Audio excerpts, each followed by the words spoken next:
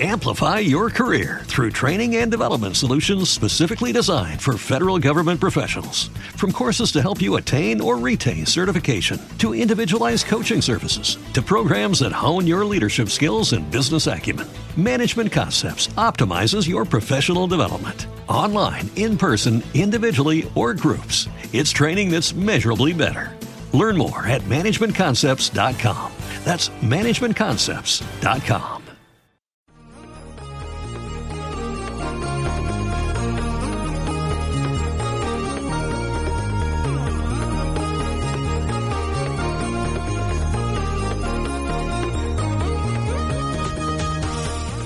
Welcome back to episode 4 of Red Shirts and Runabouts here on the Heroes Podcast Network.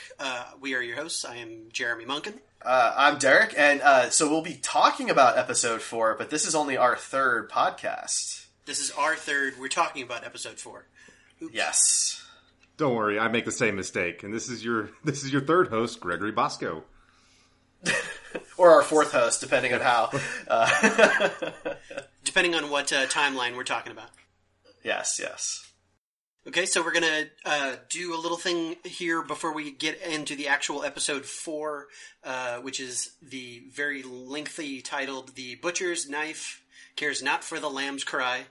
So very poetic of Star Trek Discovery. A big theme of tonight's or Sunday's episode was the concept of a misunderstood monster, which we'll get into later. But I asked the guys here what their favorite misunderstood aliens from the various Star Treks were. So, Derek, do you want to start us off? Sure. So my favorite might be a little on the nose, but it's from probably the show I watch the most, which is Voyager, and that is Species 8472. Basically, my thought process there is, of course, that we begin with them being this horrible alien invasion force so bad that Janeway teams up with the Borg in the Delta Quadrant to eradicate this species, or at least to help her get through Borg space. And then later we find that Species 8472 has built a simulation of Starfleet headquarters and academy on Earth. As even going so far as to have Boothby there as a person, someone in character, of course, and that's taken as a huge threat. They, especially if you continue on through some of the books and things like that, they infiltrate quite a bit of Starfleet. Several admirals on Earth, the real Earth, end up being Species 8472, a huge chunk of the post-Voyager novels that Kirsten Beyer, who of course writes on Star Trek Discovery now, is mainly responsible for writing. After the first 3 books, it's all hers. The whole mission back to the Delta Quadrant is based on this, so they're bad guys. And at the end of the day, it turns out that they're really not so bad. They might have some quirks about them that are not great, but the Borg really invaded their space, and they don't trust us because we teamed up with the Borg. So it's kind of an example of they're our enemies because we thought they were our enemies and don't necessarily need to be. Right. The enemy of my enemy is my friend, and the friend of my enemy is my enemy. Exactly. Right. So that's kind of, I think they're the number one most misunderstood because given, a different context, if Picard had met them, I think things may have gone very differently. How do you think he would have handled that? Well, I don't think, obviously, he would have ever teamed up with the Borg. As much as I love Janeway, that was always a decision I wasn't super thrilled with from a command decision. Picard has PTSD from his assimilation in the Best of Both Worlds, which, was shown, of course, in First Contact. I think he, of course, would have wanted to make a diplomatic contact, right? First Contact as the flagship of the Federation to bridge a peace. Yeah. Janeway definitely had a more kind of attack and let's figure it out later kind of approach to a lot of things. And she had that kind of I hate to use the word obsession because it sounds horrible, but she was a dedication to get her crew home safe and sound. And it's that situation. I don't know. I agree with you, Derek, because I think Picard would have. I think he would have taken. That would have been one of those two-parter Next Generation episodes as well. Oh yeah. Mm-hmm. Yeah, no, I think you're right. I think obsession is the right word in this case. She was willing to sacrifice a great many things to get the crew home. Not everything, of course, which I'll actually bring back around when we discuss Episode 4 of Discovery here later. But, her willingness to get her crew through Borg through Borg space safely, blinded her to the possibility that Species 8472 was not the real bad guy here, and they were not as bad as the Borg. They were defending themselves. That's a great point. Which I guess, again, plays into the butcher's knife cares not for the lamb's cry. We should probably make an acronym out of that. Nope, we got to say the full title each time. So yeah, that's my pick. What's your alien? Well, I was debating this for basically a day and a half since you first mentioned the idea, and I came up with a list because I was worried I was going to pick one that one of the two of you were going to pick as well. Well, since you have a full list and I only have one, maybe I should do mine so it's not on your list. Yeah, go ahead. You go first, Jeremy, because I want to make sure I don't duplicate on accident. Okay, I went with what I felt like might have been a fairly basic choice that somebody else would have stumbled upon too, so it's probably on your list. I went with Dathon from the Next Generation episode, Darmok. Oh, that's a good one. Ooh. Yeah, because it definitely reminded me a lot of the alien from this episode with the very long name, in that it was seen as a threat, it was misunderstood, they were struggling to communicate, and then kind of through trial and error and problem solving, they were able to figure out that he wasn't totally without malice. He definitely put them in a dangerous situation for kind of a weird diplomatic reason, but he wasn't a direct threat in that he wasn't there to just stab Picard and shout metaphors at him. He was literally a misunderstood alien. Right. Not just figuratively, but... Dathon always holds a special place in my heart because this shows my true fandom and nerddom is... My first World of Warcraft character was named Darmok. Oh, nice. Nice. And my buddy Brent's character was Jalad. It was Darmok and Jalad. We played for 5 years together. Did you start a guild called Tanagra? No, our guild wasn't that clever. We were Raiders of the Lost Orc. So, Oh, that's pretty good. Man, that's actually a really great story. I wish that I had a buddy to do that with. No, it's a really amazing episode, right? I've always considered, a lot of people for Doctor Who, they'll say, watch Tennant's episode Blink as, your intro into what that show can be. I always say watch Darmok. That's, my this is the amazing thing that TNG was able to accomplish if I'm trying to turn people on to TNG. Mm-hmm. Not just in general. No, it's a good point, and I think that also ties back into Discovery too. Because if I'm remembering correctly, the writer of the teleplay is a writer on Discovery now. If I'm remembering of that specific correctly. episode, yeah, of Darmok. Yep. Oh, nice. So, nice little feature there. I love that episode so much. I love that again, and it shows Picard's diplomacy, right? That he is always willing to negotiate with someone who, is still at the table, right? It's always an open discussion, and he's not going to give up on somebody simply because he doesn't understand them. Yeah. Also, it's like a puzzle. The whole episode is them trying to solve a puzzle. I actually used Darmok as part of a game that I worked on when I used to be a game developer. It was a game about learning phonics and trying to suss out the meanings of an alien language. So I used a clip from the episode as my pitch to my bosses, and we ended up making that game. It worked out pretty well. That's awesome. Very cool. Okay, Greg, what's your list?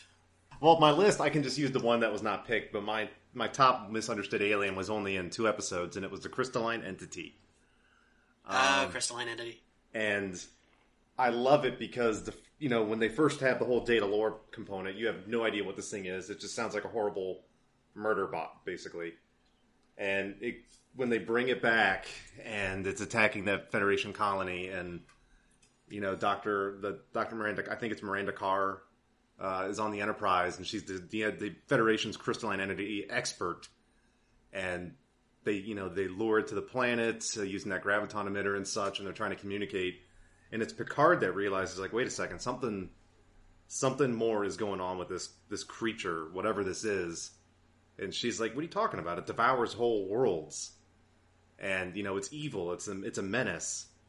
And Picard is still Picard. He's that philosopher who's talking to his crew. He's like, that thing has as much right to live as we do. And, you kind of feel bad for an inanimate object, because when they're communicating with those little graviton pulses, and she just turns it onto a graviton stream, and it kills it. And, the whole Enterprise crew is like, we understand what you did. We just don't agree with why you did it. And it's probably my most misunderstood alien, because you're never sure. Is it a threat? Is it a menace? What is it?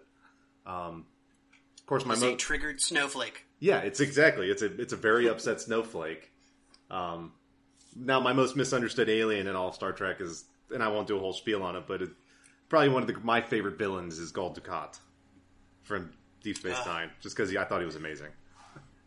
I don't know. Is he misunderstood? I feel like Sisko had him pegged from day one.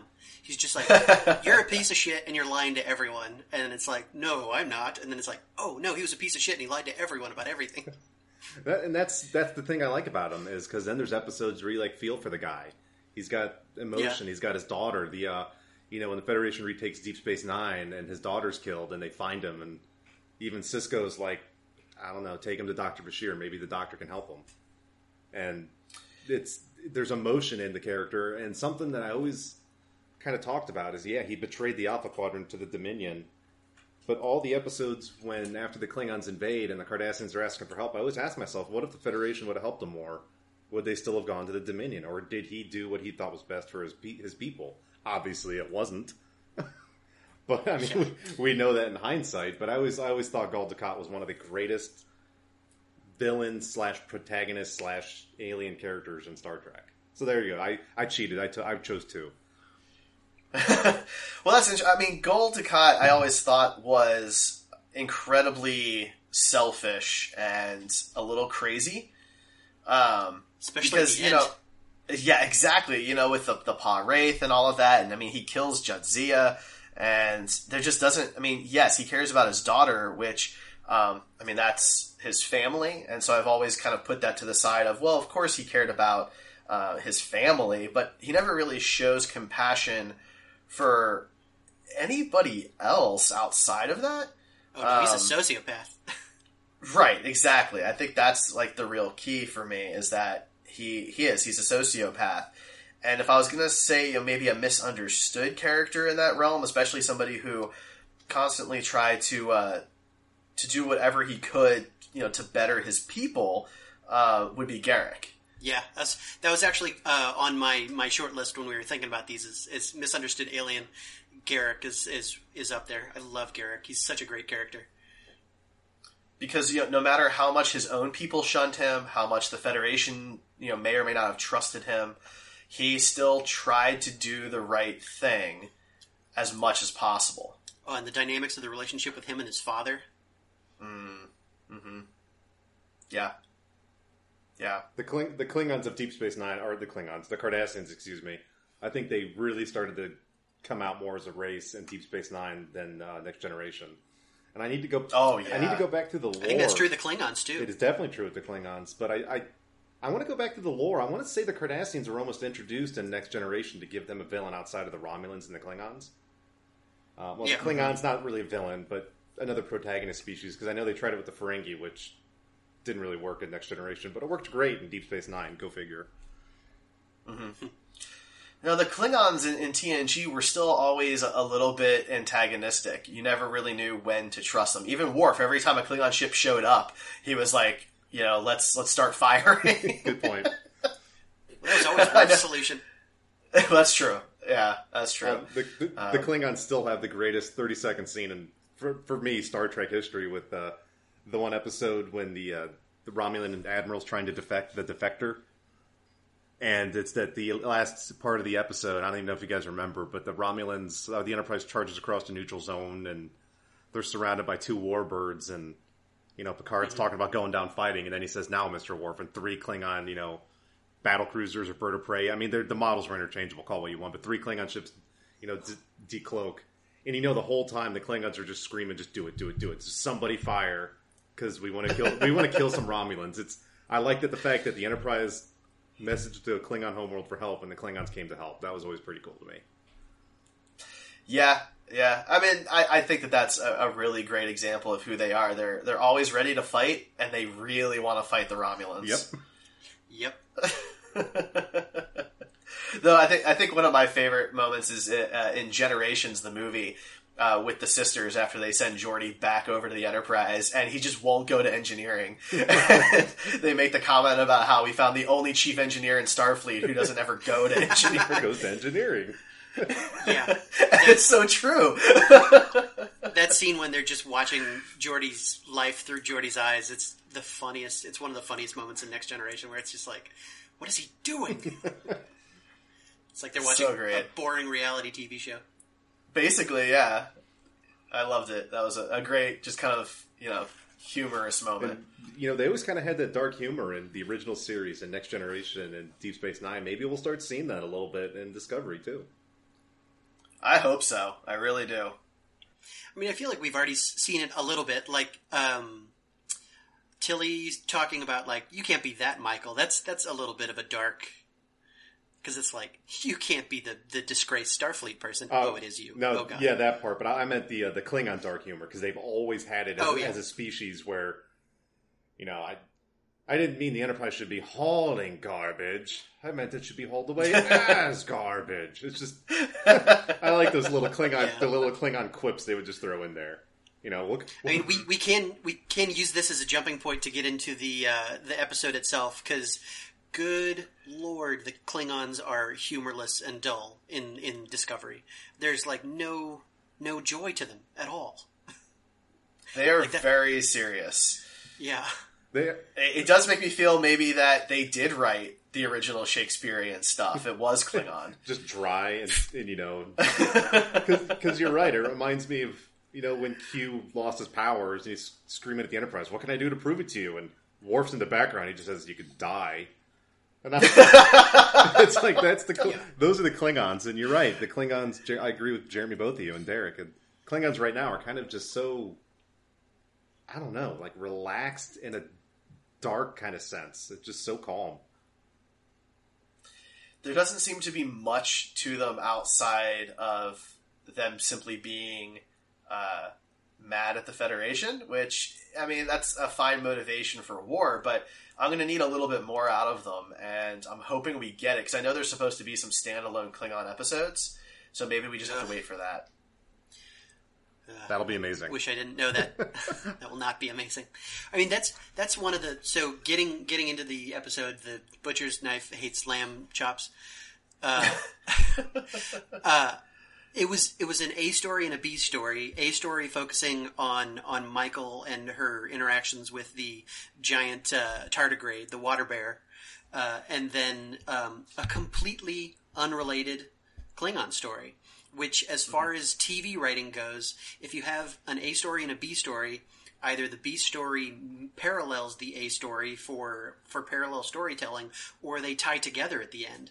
And the whole time, the Enterprise side of the story leads up to this Klingon attack on Corvin 3, and I thought that was going to somehow tie together with the Klingon B plot, but it never did.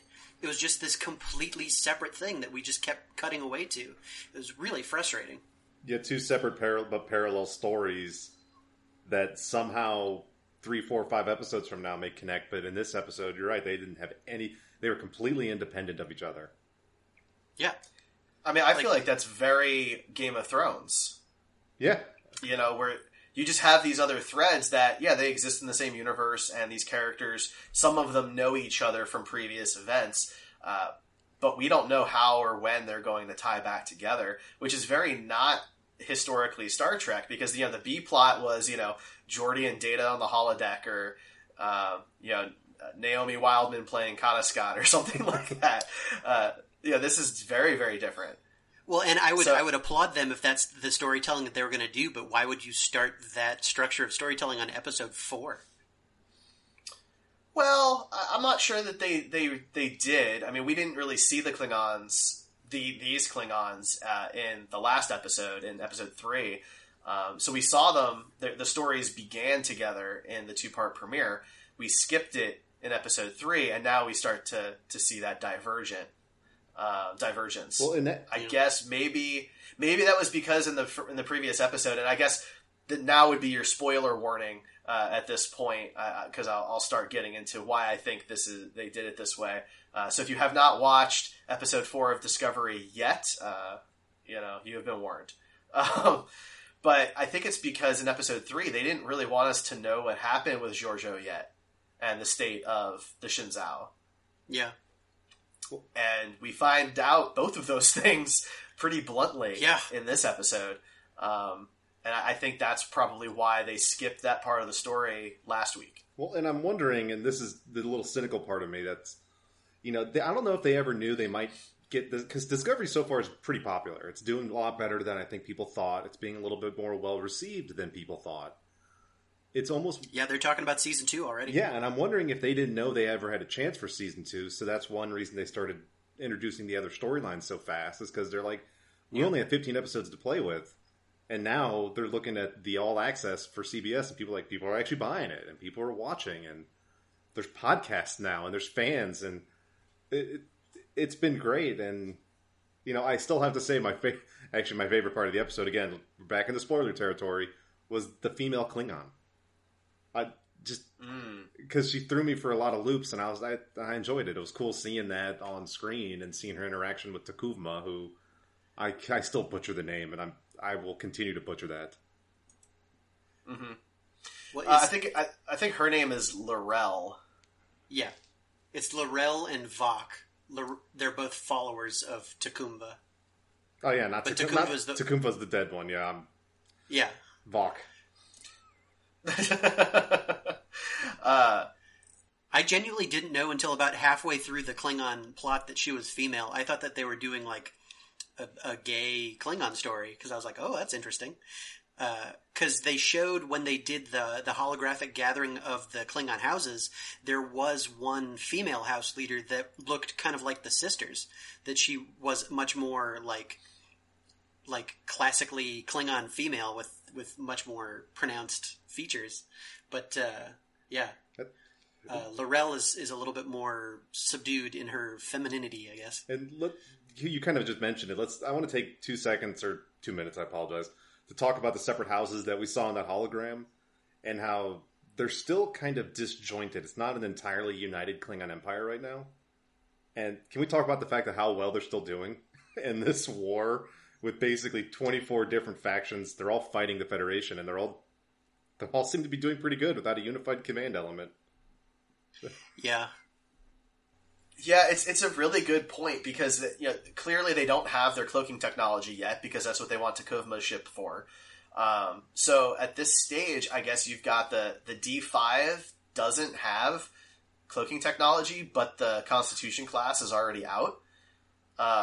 Seems a little confusing to me from a timeline perspective, but I would imagine that a Constitution class could take out D5 battle cruisers that have no cloaking technology pretty easily. I would agree with you on that. Yeah. I'm also really shocked. They kind of talk about how the Shinzon has been sitting there for 6 months, and there's no other Klingon ships. The Klingon ship that's there is pretty much out of commission. How has the Federation not gone to recover the ship or the bodies of the crewmen? Like, it's not a dangerous spot. It's a really good point. I had the exact same thought, because it looked like the Shinzao would have been fairly salvageable from a component perspective, and they couldn't have been the only ship like that. So that was really surprising. But at the same time, I thought it was equally surprising that the Klingons left behind their most technologically advanced ship that still had living people aboard. Yeah, and and all of this took place at the location of a Starfleet satellite. Like that was where the battleground was on the border where a huge battle was fought. And can we talk? Right. Can we talk about for a minute how the Klingons ate the Shenzhou crew? I mean, well, they ate Georgiou. They ate Georgiou at least. Yeah, because she was. Well, I think they ate Georgiou because she was on their ship. Okay. I don't think they actually went to scavenge the Shenzhou because it was depressurized. Yeah, I felt like that was a really gruesome way to just confirm that, yes, she's dead. Because at the same time, the studio had announced that this is not the last of Georgiou that we've seen. And now I guess we can confirm that means it's going to be either flashbacks or an alternate timeline. Or sentient Klingon defecation. Probably not.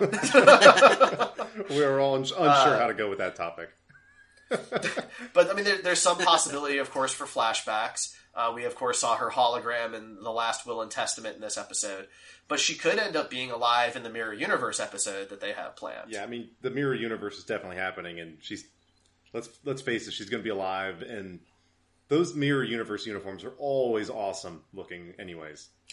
And she's going to be a captain, and the Federation's going to have conquered the Klingon Empire, something along those lines. Mm-hmm. Well, because by that time, keep in mind that, you know, in the Mirror Universe, thanks to Enterprise, we know that Hoshi is the Empress about, 100 years before, 90 years before these events. So I'd be curious to kind of see what that empire looks like now. Yeah. Yeah, that'll be interesting to compare the pieces of the puzzle of the Mirror Universe and see where kind of that is back at this point in time. Mm-hmm. Mm-hmm. So what did you guys think about kind of the whole premise of this spore drive with the tardigrade? I'm going to say, because I'm a huge fan of water bears in general, that they threw me off for a second, because when they were talking about it, I almost couldn't decipher if it actually was just like a super gigantic version of a tardigrade or not, or just similar to it, because they kind of called it both things. They called it a water bear, a tardigrade, all that kind of jazz. But I do enjoy how they're incorporating the science aspect, like the real life science aspect of this stuff. The spore drive that we talked about a couple episodes ago, how it's somewhat based on the myth. Not the myth, but the scientific theory of that kind of drive. But now it's throwing in that traditional Star Trek mantra of, we have got this awesome new engine that might help us win the war. Oh, but using it causes this kind of pain and suffering to another creature. And right. I can't remember, one of you just said it a few minutes ago, but Burnham has already noticed that whatever they do with this drive harms this creature, and she's already conflicted, so next episode she's going to bring it up to somebody. Well, I think that's exactly why you never see this drive in the shows that take place in the future, because I think at some point, maybe it's after the war, but at some point the Federation and Starfleet are going to be aware of what pain this drive causes this creature, Ripper, and they're going to outlaw the technology. Yeah, especially since it has to use nipple clamps on Ripper to actually get the navigation working. That was it was like, oh, Mm-hmm. This like latched right on there and made the chest of the thing pink and just like was waving its arms around. It's like, well, this is weird. It's very specific pain for that thing. It actually goes hand in hand with the Equinox 2-parter in Voyager, where the Equinox crew is basically capturing these multi-dimensional aliens to power their special warp drive to get them home, and Janeway's having none of it. And in this case, you've got Lorca is essentially the Equinox captain, and Michael Burnham is Janeway. There's a Next Generation plot like that too, where the Romulans are using some kind of egg of an alien creature to power their trilithium drive. That's the one where it like freezes time. Man, I don't even remember that one. I thought they used a singularity. I thought it was a singularity, but the singularity was also being used as like an incubator for those aliens' eggs or something. That's what I thought. It was the singularity was where the aliens like gave their birth or gave life to, or yeah, they procreated. Yeah, because Oh, that was the right. episode when the time stopped and the Enterprise thought the Romulans were attacking. Or, no, excuse me, Picard and their crew thought the Enterprise was being attacked by Romulans because there's a scene at sickbay where the Romulan is just point blank blasting Dr. Crusher in the gut with a Right, Romulan. that's Geordi and Ensign Rowe. Yeah, with a Romulan disruptor. And I'm just like, and yeah, I remember him saying, he's like, oh, I was shooting at the alien that was there. And I'm like, wait a second. She's like 2 feet in front of you. I'm like, who? You're not selling this to anybody. So I guess this isn't the first time that we've kind of seen something like this on Star Trek, but I think it is a good in-universe explanation for why we don't ever see the technology in the future shows. Well, it makes perfect sense, because if it does turn out that, let's say, somehow, it's all hypothetical because we don't know what the future episodes bring. Let's say they find some way to communicate with this creature, and the creature is like communicates in its own way. It's like, yeah, I don't like what you're doing, but I'm going to help you win the war because whatever. But oh, by the way, every time you do this, it hurts, and it hurts a lot. And the spores you're using aren't actually spores; they're my children or something along those lines. Yeah, that was an interesting thing I was going to ask you guys, because they talked about the fact that I'm so bad with the names here. The science officer, some with an S, Stamens. Yeah, Stamens says to his counterpart on the ship that crashed, he didn't grow his spores the way that they do with their forest. So how did the other guy on the Groff get their spores? Oh, that's a good point. Did they take it from the creature? If the creature somehow creates them, I don't know. Where'd they get them? Yeah, that was the big thing that just seemed like such an unsafe thing, because no matter what the Groff was doing with Ripper, it seemed like Ripper breaking out of that thing is what stranded the Groff. The Glenn? For the Glenn, sorry. Yeah. I was hoping I didn't miss an episode somehow. I was like, what? Sorry. No, the Glenn, the other ship, yeah. Because it seemed like, oh, let's just do what the Glenn did, but what the Glenn did got them blown up and stranded in space. So it's like, why? That seems unsafe. Oh, I totally agree with you. When they were going to do that, my first thought was, are they not going to have any conversation about how they're going to avoid what happened to the Glenn, like at all? Yeah. Well, and I was laughing when they did it, because they kind of did one of the famous, Star Trek's been doing it for 50 years now, the hand wave. Because the one admiral, when she's talking to Lorca, and she's like, you can do it, right? And he's like, well, we've made dozens of small jumps. So it's like they've been experimenting, and they throw that in there. The example I used on our first episode of, the moon's magnetic field blocked their sensors. They couldn't find us. It's like they always throw that one line in there that kind of explains everything away. And they kind of did it a little bit with this episode. Which I'm okay. Yeah. I'm okay with. Yeah. But to your point earlier, they're using more real science and less Treknobabble. That's true. Yeah. Which I appreciate. They even threw Elon Musk in there as a technological great, which I thought was cool to modernize those types of examples. Except he's not. He's a marketer. He's not a scientist. He's like Edison. He's just like steals his ideas and figures out how to sell them.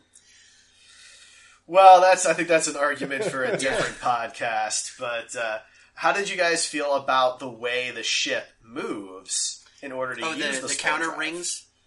Yeah. Yeah, I like that. It kind of gives the explanation of why there is that gap between the two parts of the saucer section. So I knew it was going to spin somehow. And it kind of goes back to the discussion a couple episodes ago, is they spin, obviously, to help with the drive. Were the Discovery and the Glenn built purely to continue experimenting with the spore drive? Yes. So They did kind of have a throwaway line for that in the last episode, that these two ships were specifically designed for this experiment. And that's kind of cool to me, because, the Discovery, when it jumped in, I don't know how else to spored in, mushroomed in, jumped in. I don't know. It doesn't matter. Jumped in. We'll just use that. Shroomed. They shroomed in. When they jumped into the mining colony, Corvana 4 or Cortana 4, I think it was Corvin 3? Maybe that's what it was. Which I thought was cool, because they show a Federation mining colony, and they kept talking about, look, we need dilithium. It powers our ships. We can't afford to lose this. So it's, from the strategic sense, I get the whole battle. But the Discovery, when it jumped in, it destroyed like a couple of Klingon birds of prey pretty quickly.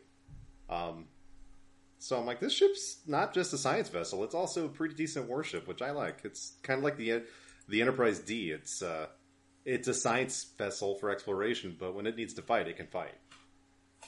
Well, and Lorca specifically says this is no longer a science vessel. This is a ship of war. Yep. Like that's a big turning point. Yeah, there was a few things about that jump, kind of the whole premise of Corvin 3 that bothered me. It's a very Trek thing where it's like every warp-capable ship uses dilithium, whether you're Federation or Klingon, and 40% of the Federation's dilithium is from this one planet. Look, it's like space communists. It all comes from one location. It just seems like a really bad idea. I don't know. Well, and the other question is, they found this perfect dilithium moon, it was a moon, or planetoid, excuse me, right, and it's just that close to the Klingon border. You'd think they would have, realistically, you'd think they would have had a task force there that would have been fighting, and that almost would have made it a little bit more of an. I enjoyed the episode, but it would have been a really cool episode if there's 2 or 3 ships fighting for their lives at the same time. And the Discovery jumps in and saves them in the mining colony. I know it's, the whole joke, if wishes were horses, we always want more. Yeah, but, I mean, they talk about how, it was ambushed and the defenses were destroyed, but why wouldn't you have a starship or two protecting half of your reserves? It's the Star... Or ground-based phasers. Something. It's the Star Trek Generations issue I have, that movie when, the ribbon is coming towards Earth and, we're the only ship in range. I'm like, what? You're in the solar system. There's no other starships in the solar system.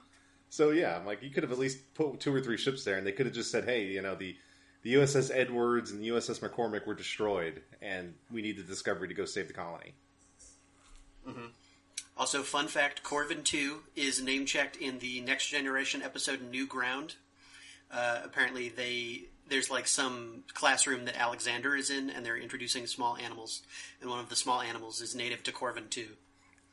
Oh, well, there you go. That's a great connection. Yeah. That's cute. Yeah. Very nice.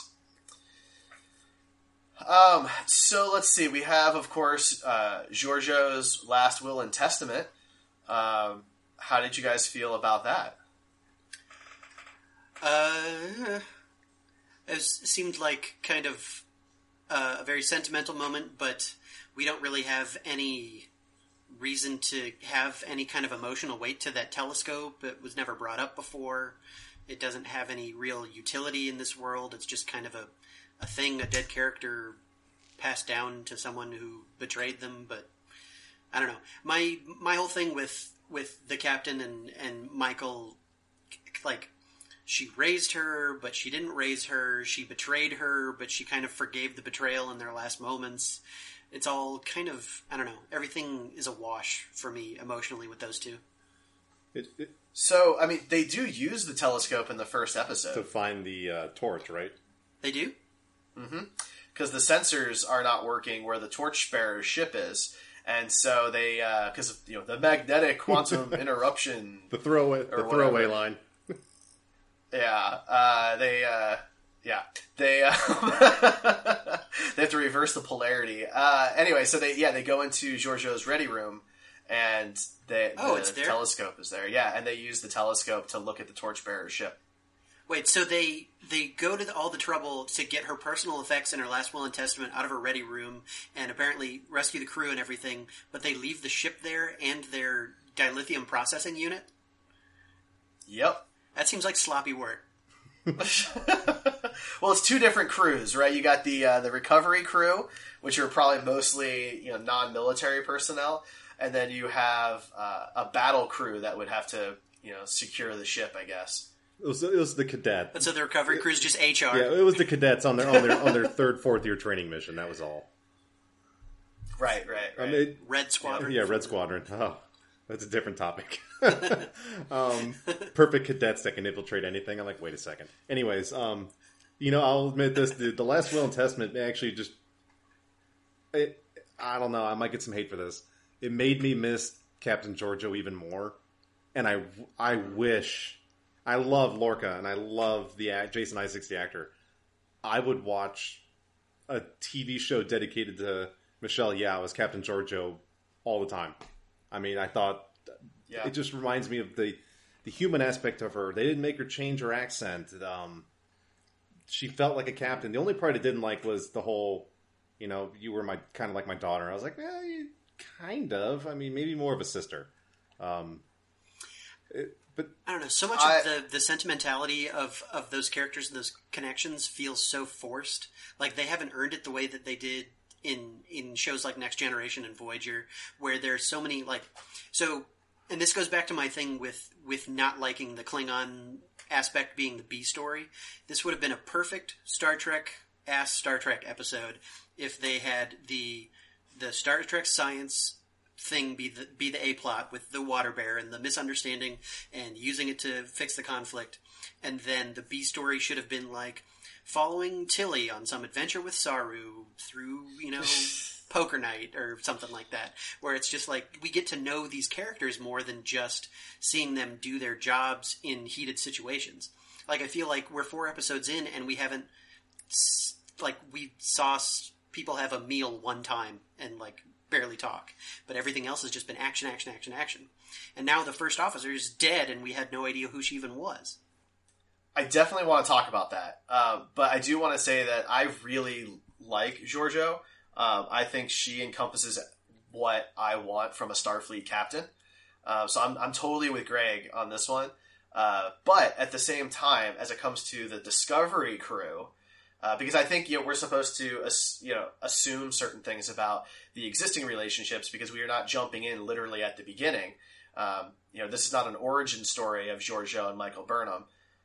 But anyway, I think that the Discovery crew has been really glossed over. I mean, we know a little bit about Saru, but that's also because he was in the 2-part premiere. We know next to nothing about Isaacs at this point, as from a personal level. Yeah. Commander Landry, already, killed off.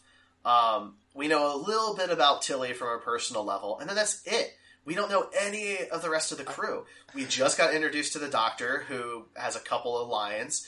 We got, I think, finally we got a line or two from the woman who was injured on the Shenzhou and has the cybernetic implants. And even then, she didn't have a line. She's like a featured extra. Well, but I think she had a line in this episode during the simulation that they were running. Right, yeah. And then we have Stamets. And we've learned a bit about Stamets, but, that was very convenient to the plot to learn about him. Let's talk about that simulation scene really quick, because I loved it. And I cool, love how they do so bad that, Saru and company are like, I'm sorry, Captain, we will do better. And he's like, well, you can't do any worse. I'm like, and for some reason, as... I work with a lot of military-minded people and, government organization where we have that strict hierarchy of command. I know people who do exactly like that. They accidentally, shame their crew at the same time of trying to build them up. And I get that when I listen to him do it. And Jason Isaacs just pulled off like it was just like one take. He just turned around and said, well, you can't do any worse. And he just walked off. And I'm like, I actually get that. And I kind of enjoyed it because his crew up until now is not a warship crew. They're scientists trying to learn how to become better at warfare, and Lorca's obviously seen some stuff. We talked about that last week. So he's trying to impart that on the rest of his crew that, look, we're at war, and this is not going to be easy. Well, the only character that really was on the same side as him, so to speak, was Landry, and they've killed her off. Yeah. Which I am surprised. I'm actually surprised they killed her off. I'm glad they did. She was irredeemably she was a red shirt. Well, she's just like, open the cage with the monster. I'm going to point a gun at it. And it's like, oh, you're dead. You do kind of. If you survive this, they're not doing their job. I do laugh at that. How when Burnham gives you that scornful look, and she's like, "Are you what?" Oh, I'm just going to grab this one random phaser off the wall. I'm sure it'll be fine. Mm-hmm. Well, yeah, it's like, oh, we finally captured the xenomorph from Aliens. Let's let it out and just shoot it in the head and see what that does. It's like, were you not there last episode? Did you not see that it tore slashes in the hull? I don't know. That was such a stupid... It's just like, is she brain dead for her to do that? That's so unreasonable. I wasn't a huge fan of her character, but I thought that she was necessary because she was the only person on the crew that really believed in what Isaacs was doing. Yeah. Or Lorca, of course, was doing.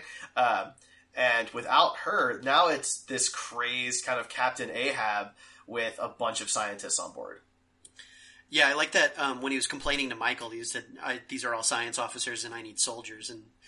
And Michael's pretty much the only one that kind of bridges that gap between the two.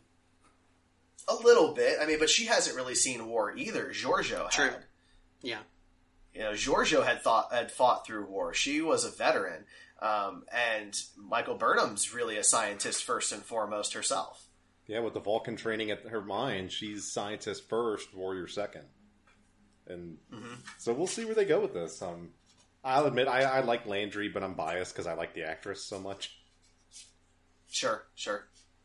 Yeah. Well, let's see. What else do we have to cover on this particular episode? We could talk about the actual military tactics of how they defended Corvin 2, which was, it just seemed like they teleported there, dropped some canisters that exploded, and then teleported away. Yeah, so I feel like that was designed, again, kind of like we were talking about last week for Section 31.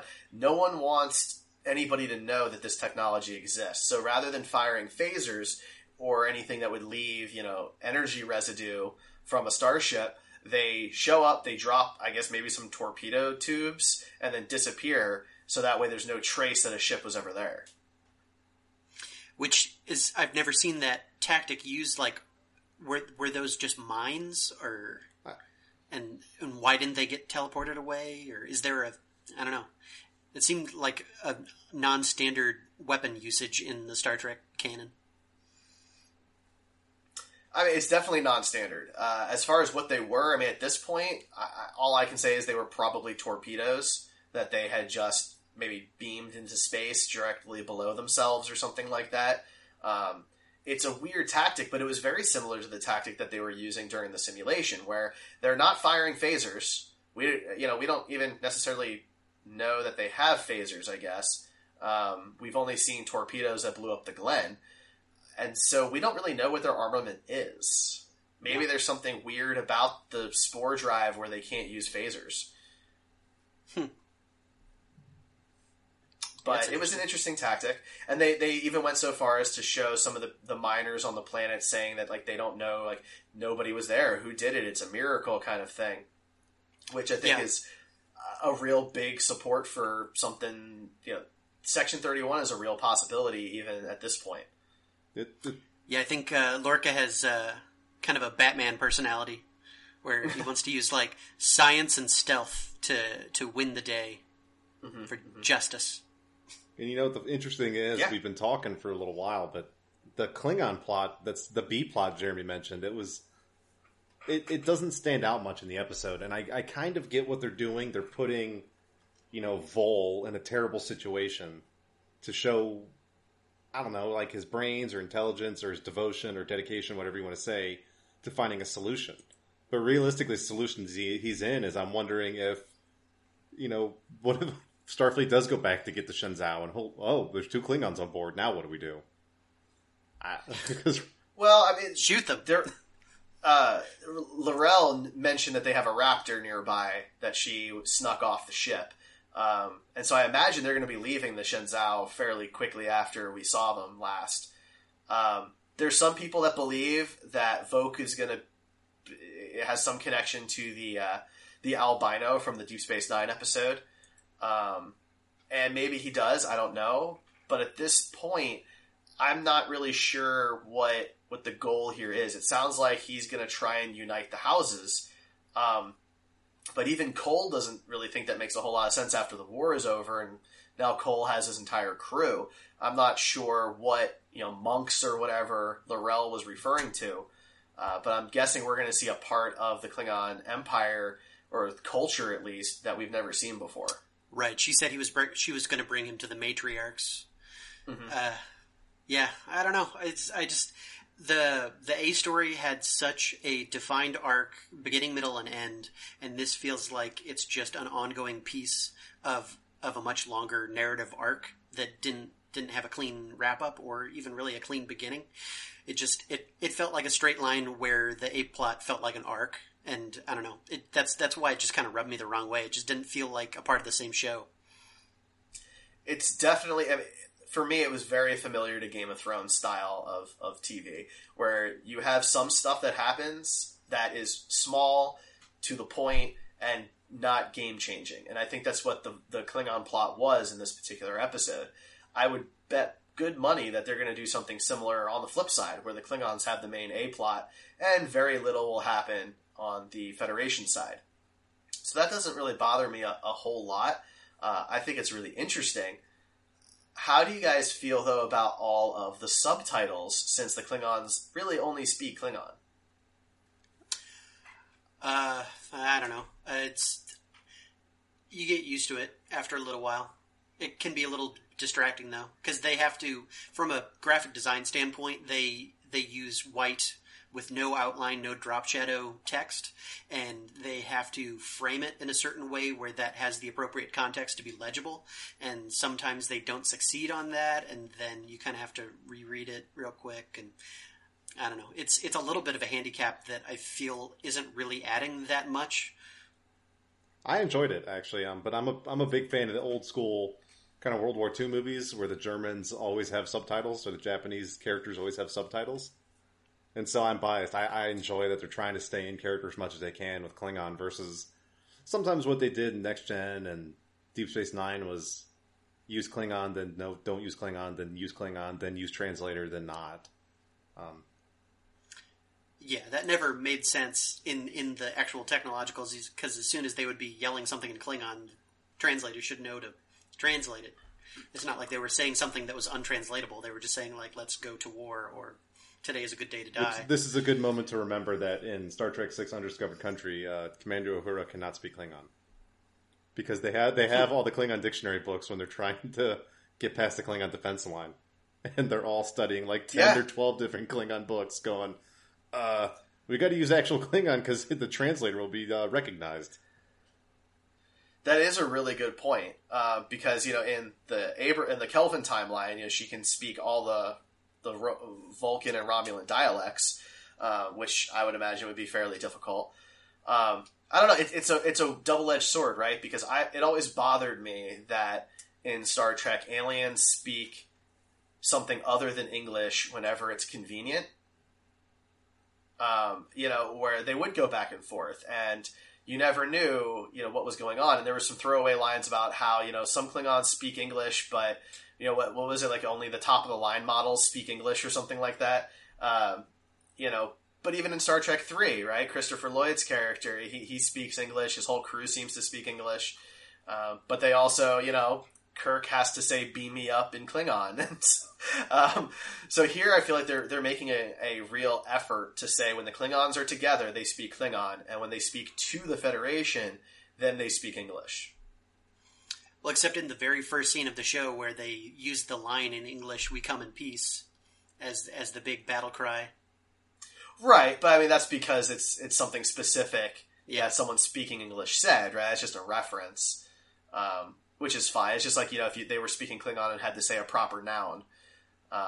So I think it makes sense, but at the same time, I get that people don't want to necessarily read subtitles for an entire episode, which is a possibility here.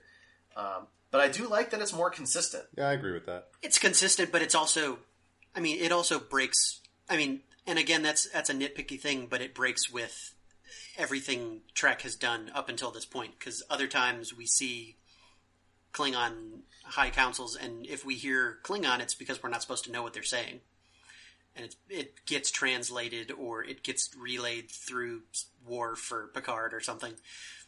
I don't know. Mm-hmm. It feels like they're trying to be more artistic in a place where they don't really need to be. Well, that's interesting because it's another one of the small things I think the show's doing well of just trying to keep the Klingons introduced, keep them using their language. Like when Burnham brings in Saru to meet the tardigrade, she's like, "Hey, I notice your threat ganglia aren't activated." And she's like, "I thought you guys were really good at detecting threats. Maybe this thing must not be a threat." And that's when she lowers the shield and starts feeding it. I like that they're doing small stuff like that because a lot. Again, I always make that joke every episode. It's easy for Star Trek to gloss over some of that stuff. Yeah. Yeah, I mean, part of it is it's easy to forget that all of Star Trek up until now, all 726 episodes and 13 films, had inconsistencies.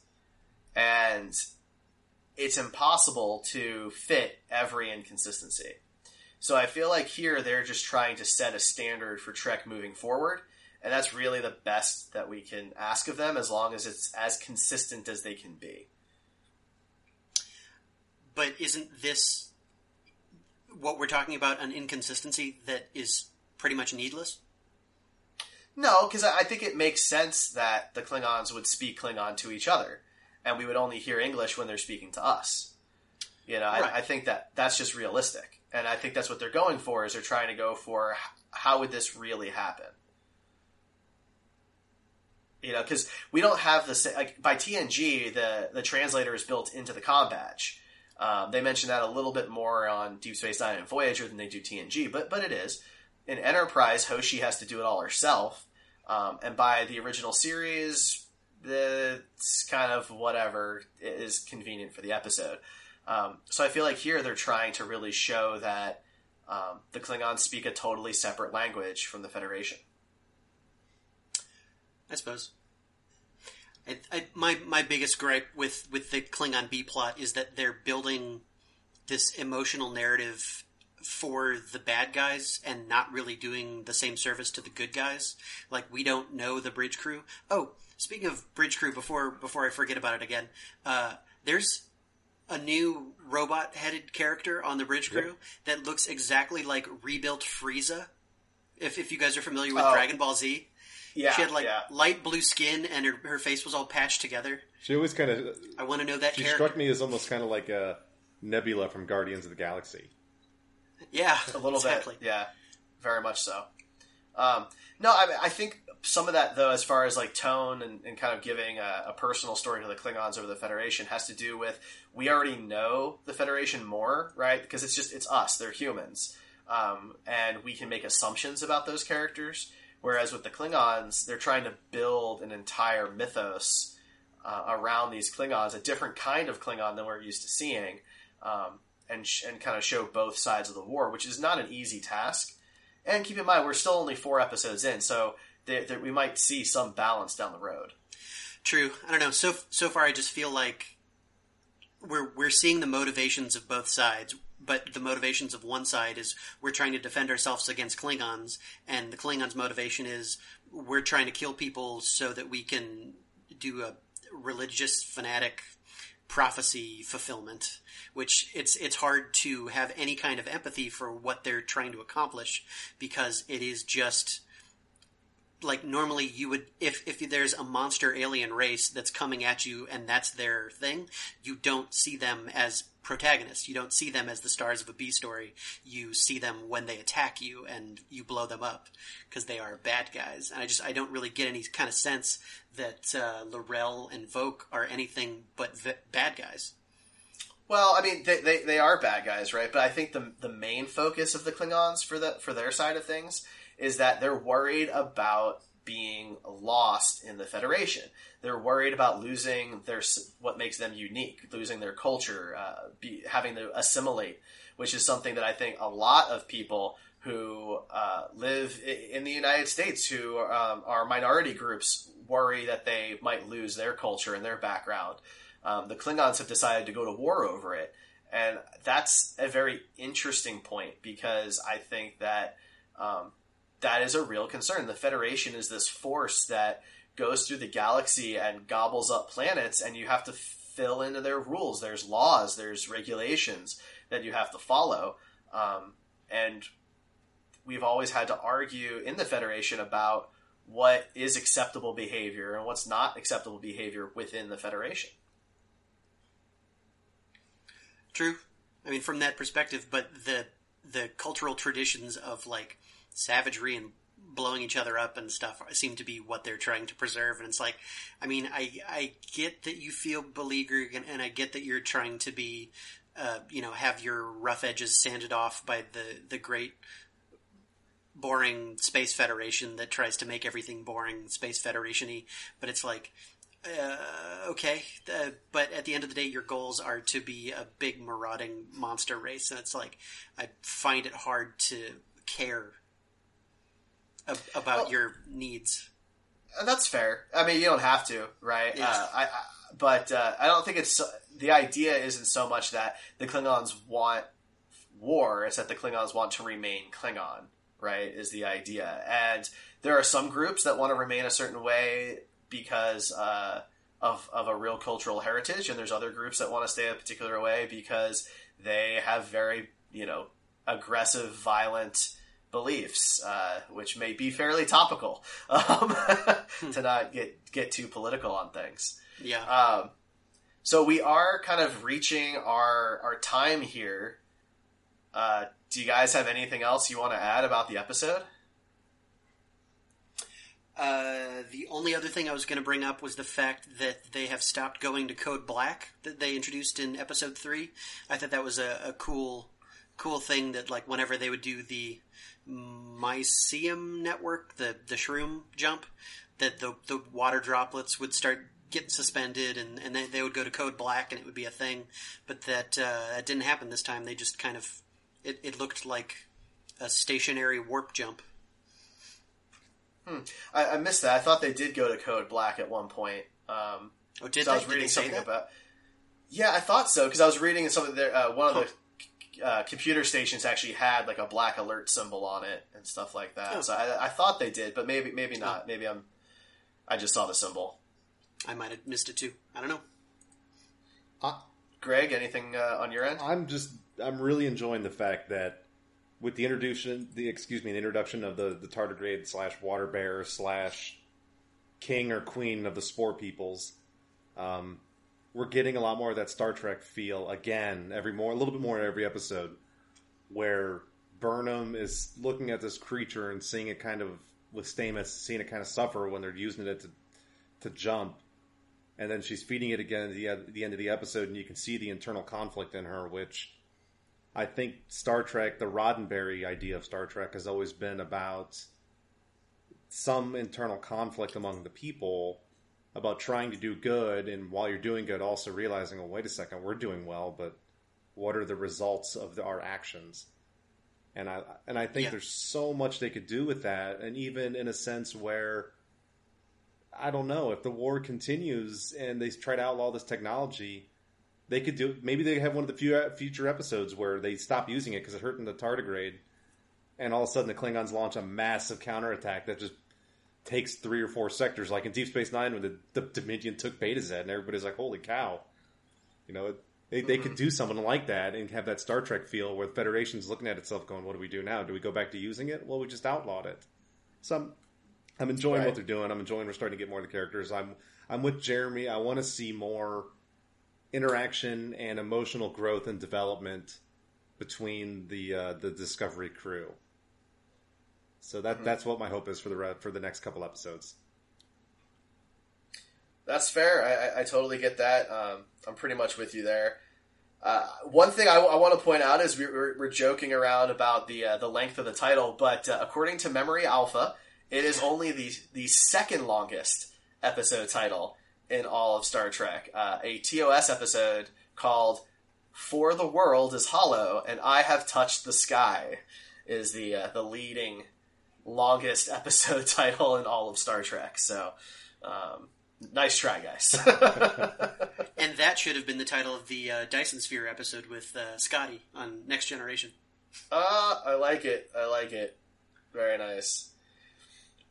All right. Well, a couple of things to help kind of wrap us up here. We have our contest winner to announce, and we got our first review on iTunes. So I want to thank Avenger ZS for the 5-star review.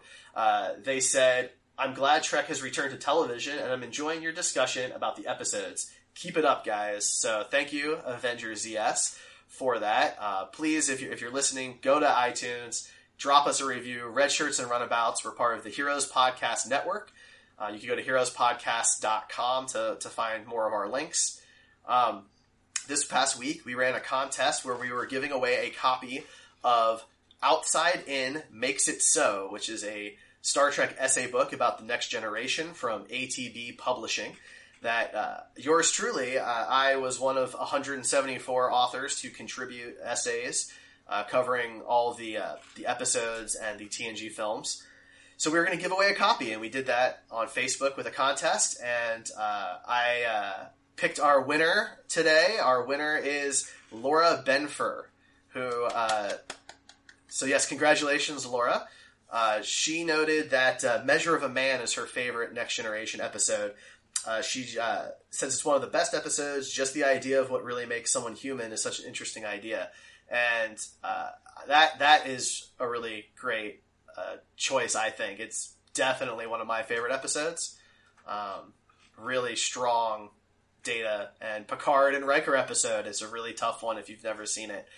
Measure of a Man. So... Laura, if you are out there listening, please hit us up. We will get an address and get a copy of the book mailed to you as soon as possible. Thank you to everybody who entered the contest. I'm sure we'll do something in the future. All right. Well, that's going to be it for us. Jeremy, Greg, if people want to reach out to you and talk Trek, how can they find you guys? I am Zen Munkin on Twitter. And I am _Bittersteel at Twitter, and also _Bittersteel at yahoo.com is my email address. Awesome. And I am the Star Trek Dude on Twitter and Facebook. If you'd like to contact the show directly, you can do that at redshirts@heroespodcast.com or at Heroes Podcasts on Facebook, Twitter, Instagram, and Tumblr. Join us next week. We'll be talking about Episode 5 of Star Trek Discovery. Thanks for tuning in. Live long and prosper. Have a nice evening.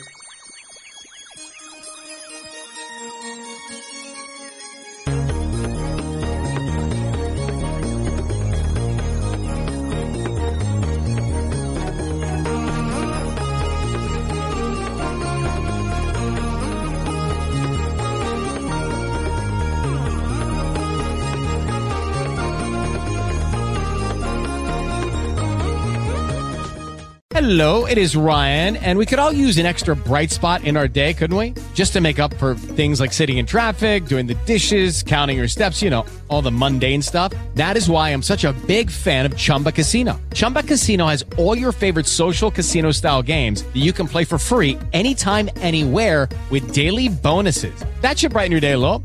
Actually, a lot. So sign up now at ChumbaCasino.com. That's ChumbaCasino.com. No purchase necessary. VGW Group. Void where prohibited by law. See terms and conditions. 18+.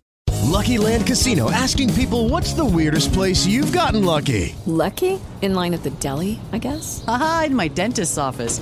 More than once, actually. Do I have to say? Yes, you do. In the car before my kids' PTA meeting. Really? Yes. Excuse me, what's the weirdest place you've gotten lucky? I never win and tell. Well, there you have it. You can get lucky anywhere, playing at LuckyLandSlots.com. Play for free right now. Are you feeling lucky? No purchase necessary. Void where prohibited by law. 18+. Terms and conditions apply. See website for details.